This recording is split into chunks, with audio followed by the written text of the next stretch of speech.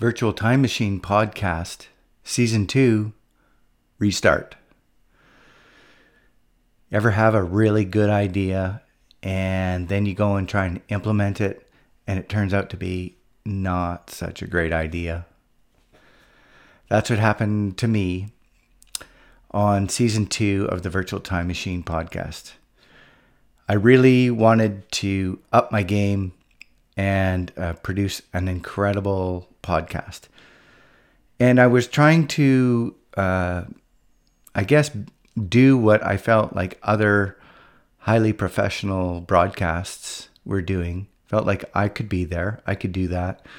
One of my favorite podcasts is Under the Influence with Terry O'Reilly. If you've ever listened to CBC Canada, they play that podcast on the radio. And of course, it's a podcast now, recorded and available online. And I really, really enjoy it. First of all, I like Terry O'Reilly. I like his content. It's very insightful.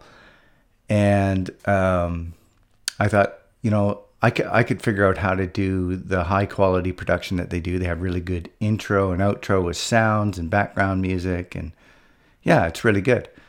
So I thought, oh, that's what I'm going to aspire for. And so I did that. I actually recorded, episode 1 and episode 2 of season 2. Both of those podcasts, I think, were really good quality, but I ran into this big reality check. In order, I figured out how to bring in the high quality production sounds and do the dubbing and the editing and everything else. But what I realized is to do that takes about 8 hours a week. And I just simply don't have that time. And so what happened was I really couldn't devote that much time because I had project realities and other priorities that I had to deal with. And I wasn't able to really pursue it. Another thing that I came to realize is that the podcasts were getting really long. And there was just way too much emphasis on production value versus content. So, and then, through the summer this last year, we had some challenges within our family. We lost our dog. That was a trying time. I took on a brand new role as the president of one of our local Rotary clubs, which takes a lot of time, and there's just only so much time you have in the day. So the reality was I got 2 podcast episodes done and no more. And then in about October, I put out a note saying, hey, where's Barry? Because, I took on this other little project called Train for the New York City Marathon. And so, the podcast took a back seat for a few months. But one of the things that I've learned over time is, and I've said this before many times, is that planning is more important than the plan.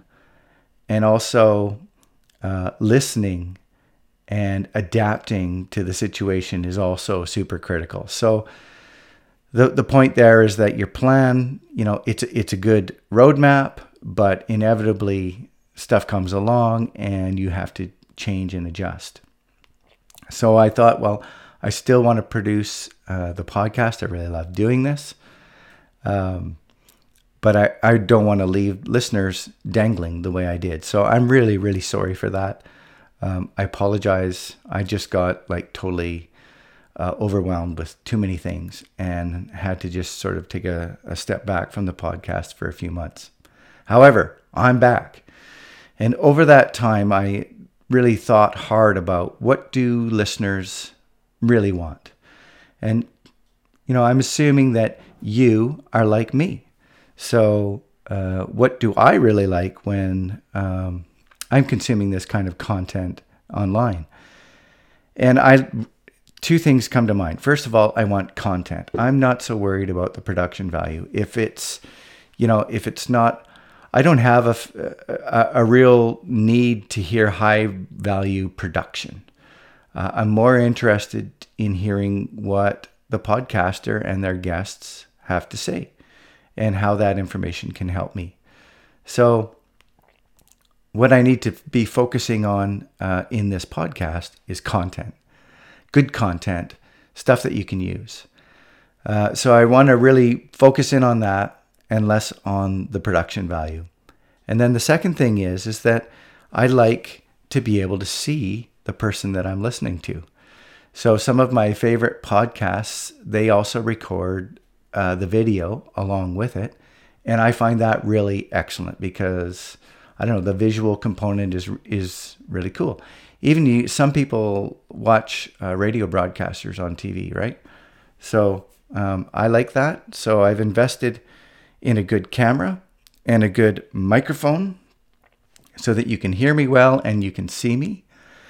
And I'm going to make a renewed commitment to get the podcast up and rolling on a regular basis in 2019. The production value isn't going to be as fancy schmancy as I was starting out to do, but the content is going to be the primary focus. And you're going to be able to either listen to the podcast on your favorite podcast app. I'm going to push it across several different apps, not just on iTunes.